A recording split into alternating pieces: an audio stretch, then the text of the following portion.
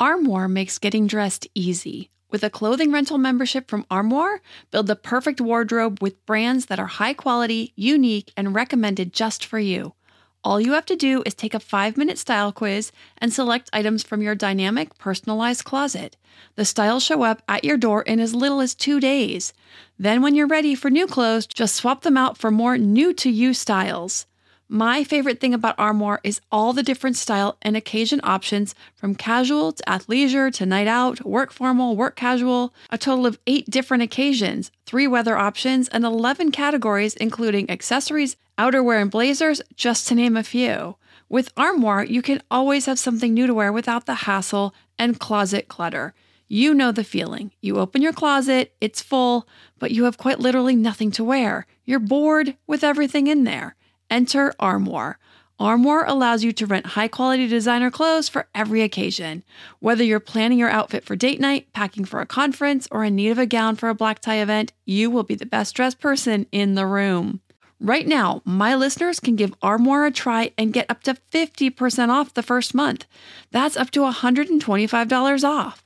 Just visit armoire.style/parenting. That's armoire.style. ARMOIRE.style/parenting to get up to 50% off your first month and never worry about what to wear again. Try Armoire today.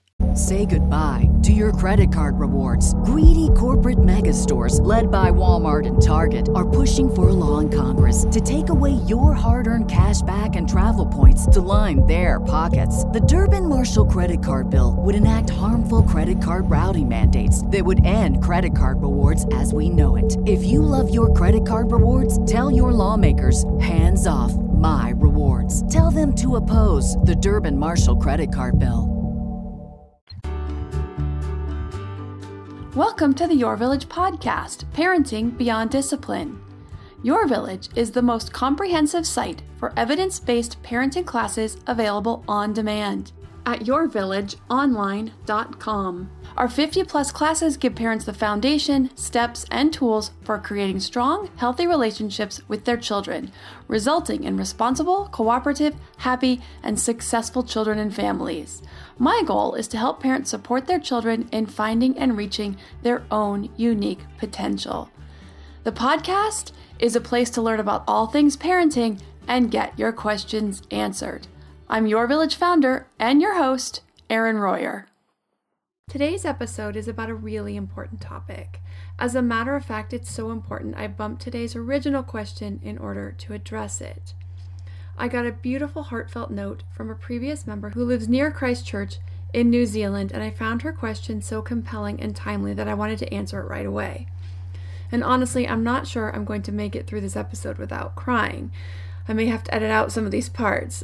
And actually, my graphic designer, Ashley, who is really a Jill of all trades because she does so much more than just graphic design for this company. She edits the podcast, and so she's had to edit out me tearing up on episodes in the past, as well as me yelling at my dogs when they bark in the middle of my recording. So before I get to this question, I do want to let parents know this is a very heavy subject. I am going to be talking a little bit about the tragedy in Christchurch, as Rachel talks about it in her letter, and so you may not want your kids to hear this.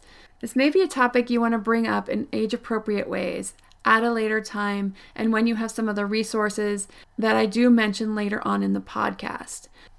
I also will get more personal with sharing some of my own experiences. Now, these are things I rarely share with anyone except my closest, most intimate friends, let alone broadcast it out to the world. So it's definitely a step out of my comfort zone, but I hope to share in a way that bridges understanding and not come across in any kind of way as any kind of soapbox. So please take it in the spirit in which it's intended, which is to help bring some awareness and understanding to what it is like to live as a minority. So now I'm going to get to Rachel's question. So again, if you have younger kids listening who don't know about what happened, you probably want to turn this off and listen later or put some headphones on. So Rachel wrote to me and said, "Hi Erin, if you have not heard, Christchurch, the largest city in the South Island of New Zealand, was subject to a terrorist attack on Friday, the 15th of March. The attacker was a white supremacist. He took the lives of Muslims during their afternoon prayer, injuring and killing men, women, and children.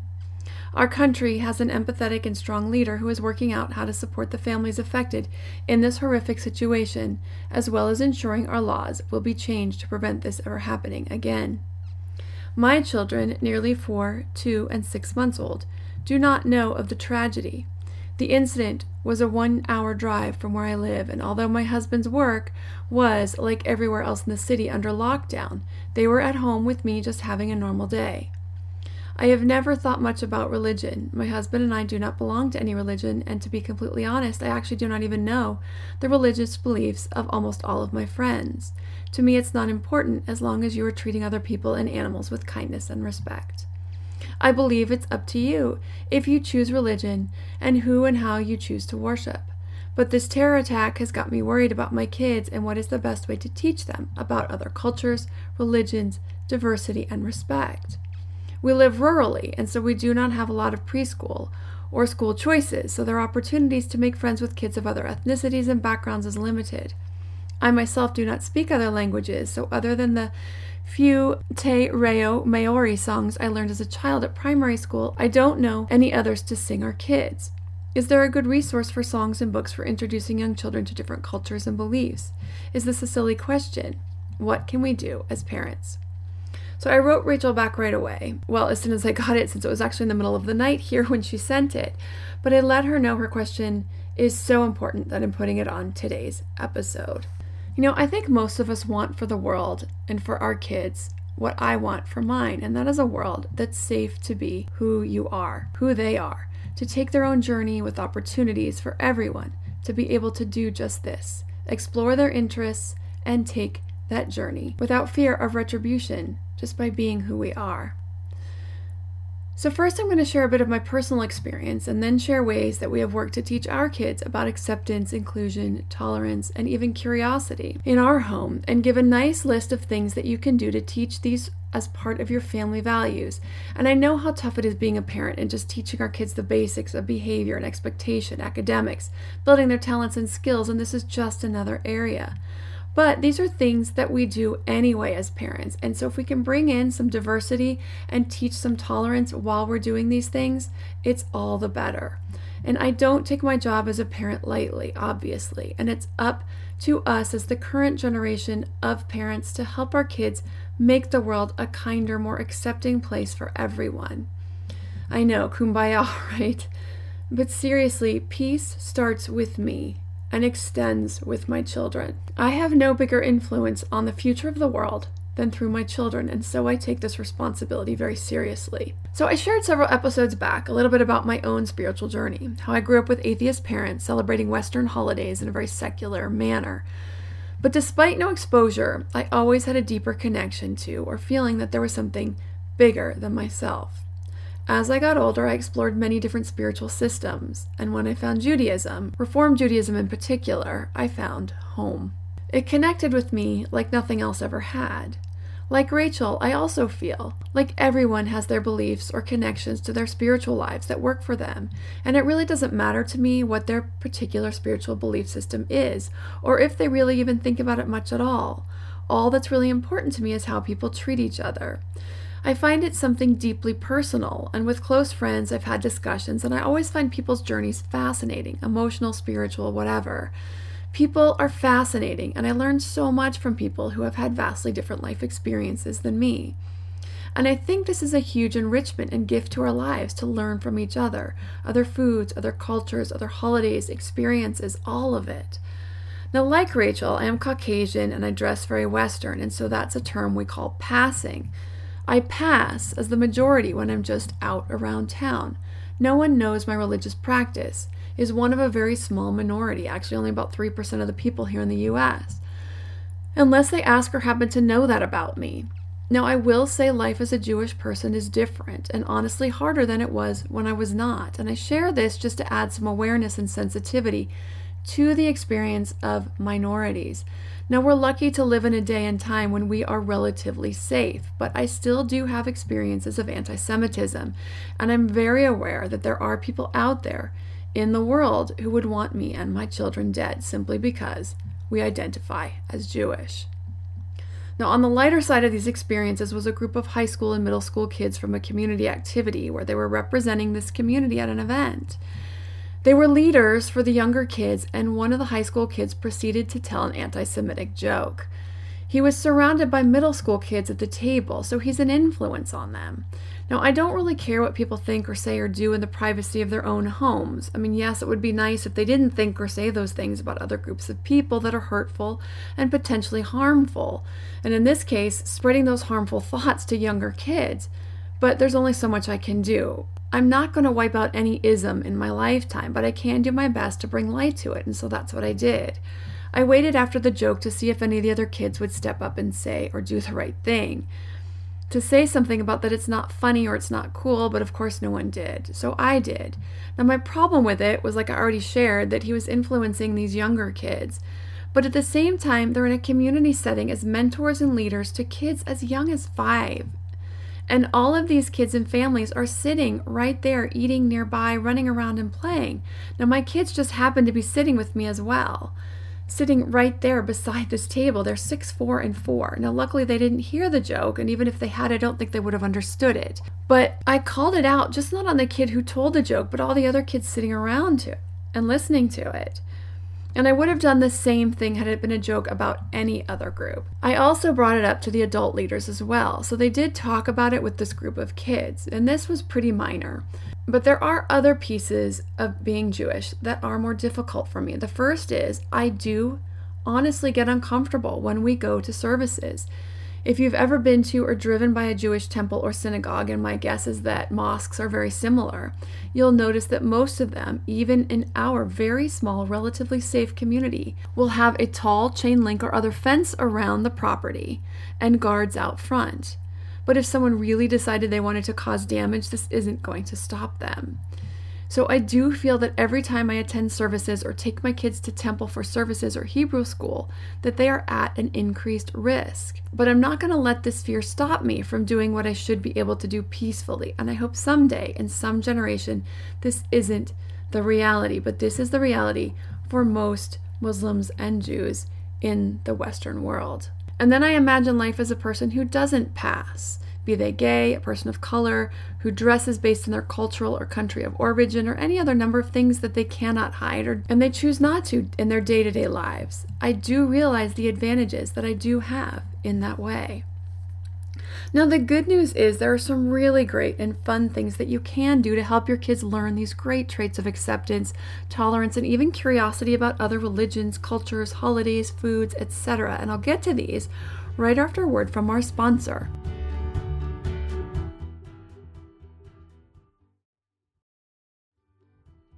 Hey, Parenting Beyond Discipline listeners.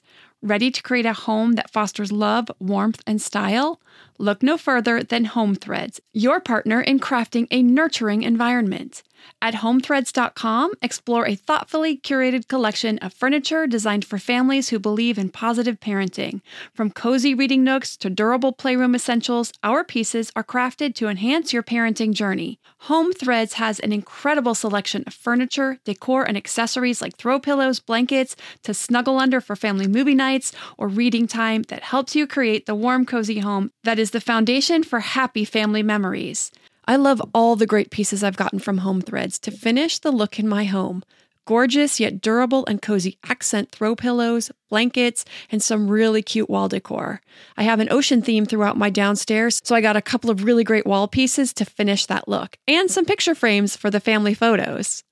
Visit homethreads.com/parenting today and get a code for 15% off your order. That's homethreads.com/parenting to get your code for 15% off your order, because great parenting deserves a great home. Home Threads. Love where you live. To me, there is nothing more important than my family's health and well-being. We all know the quality of the air in our home is important. But did you know indoor air quality can be up to 100 times dirtier than outdoor air? I've got to tell you about Puro Air. In 30 minutes, this device will remove allergens, dust, smoke, dander, and gases from the room. Puro Air uses a stronger filter called a HEPA 14 that filters pollutants at a microscopic level and is backed by scientists from Harvard and MIT. In laboratory studies, users saw noticeably cleaner air in just 30 minutes.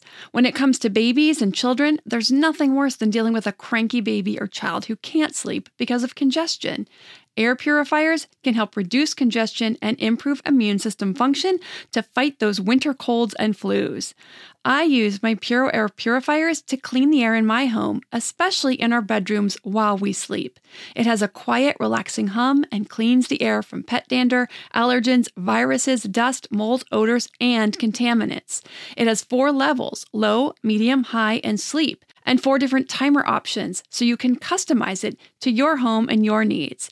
Check out Puro Air at getpuroair.com. That's GetPuroair.com. Puro Air is the only air filter that uses a HEPA 14 filter. That's getpuroair.com. Now that we're back after the break, let's get to the things you can do to help teach kids family values around tolerance of others who may look, think, or act differently than they do. Now, I think we hope that our kids will learn just from osmosis on some of these things, by seeing how we are or who we are in the world. While that is an important piece, it's really a small piece, because these are things that we don't get to show our kids every day, day in and day out. And so it's really important to do this with intention. And that means taking some extra steps to help our kids understand how and why these are part of our values. Now, I know Rachel shared that her community is relatively homogenous, but in instances when you can, and I'm not saying go out and specifically seek out friendships based on their color of skin or religious practice just so that you have an example to hold up to your kids, but when you do have friendships that are with people of differing ethnicities, cultures, races, abilities, sexual orientations, etc., than your own, that is an example to your kids. If you can, have the families together if they have a family, or if he or she is single, have him or her over. Ask questions about the holidays they celebrate or traditional foods that they eat. Allow your kids to ask questions about what it is like to be them, to be Muslim, to be Jewish, or to have 2 or more dads, or whatever the case may be. In general and in the world we live in, whatever curiosity questions they have. Children are amazing at asking these questions that adults are so afraid to ask. If they say something that could be construed as inappropriate, you can do it, or allow your friends to help explain to them a different way to ask a question to get to the answer they're seeking, and why asking in a particular way may be seen as offensive. But most kids are really amazing at asking questions in such a curious and innocent way that allows us all to open up and learn. You can also talk about your friends of different races and backgrounds and what you've learned from them about their culture and their life experience, and how it's helped you reflect on yours and your understanding of yourself and other people in the world. Now, here we're really lucky in our community. It used to be very homogenous, but it has become more and more diverse. We also live outside of Los Angeles, which is a very diverse city in and of itself. And luckily for us, it has become, it's not even a suburb. We're actually separate from the city or even the suburbs. There's a bit of a space between us and the next suburb that's actually linked in with the Los Angeles area. But more and more minorities have been drawn to the area because of the school system, because of the safety. And I posted a few pictures of the district math field day event that our oldest son participated in on my Instagram account at IronMom2020. And you can see the diversity, which is really nice to see, including lots of girls, which I love seeing so many girls at the math field day also. But if your family and kids are not surrounded by diversity, and if it's a priority for you, you're going to have to work a little harder to get outside your community and engage with people. And I give some ways to do this in just a moment. But read books from the earliest ages with characters of different ethnic backgrounds. One of the first books I ever got from my oldest son was called Global Babies. I got this when he was a very small infant. It's a little board book with pictures of babies from around the world. in their traditional dress. So from the earliest age, he would get exposed to seeing different skin tones, eye shapes, face shapes, hair textures, and ways of dress, and more as just a way to introduce for him and understand that we're all people around the world with parents and families who love us. Some ideas for other books for kids in preschool to get you started include Todd Parr, Parr, does some great books about all kinds of things, and he has a couple of them about diversity. It's Okay to Be Different and The Family Book. A few other great books for preschoolers is The Skin You Live In, Lovely, and Strictly No Elephants. A couple of books for kids from K to grade 2. Red, A Crayon Story, We Are Family, and Last Stop on Market Street. These are just a few of so many options, and I have a handout on the website with a great list of books, including a lot more options for preschoolers, and the list extends up through high school grades, so options for grades 3 to 5, 6 to 8, and 9 to 12. So kids of any age can continue reading and learning about the experiences of others. Now, these books include not just those of different cultural or ethnic or racial backgrounds, but life circumstances, like a parent who has cancer. This is obviously for older kids. It's in the older kids section. Children of differing abilities, both mental and physical, socioeconomic differences, you name it. It pretty much covers the gamut and really can help widen a child's perspective and understanding of different people in the world. And to get the printout for the list of books, you can go to yourvillageonline.com/podcast/teaching-diversity.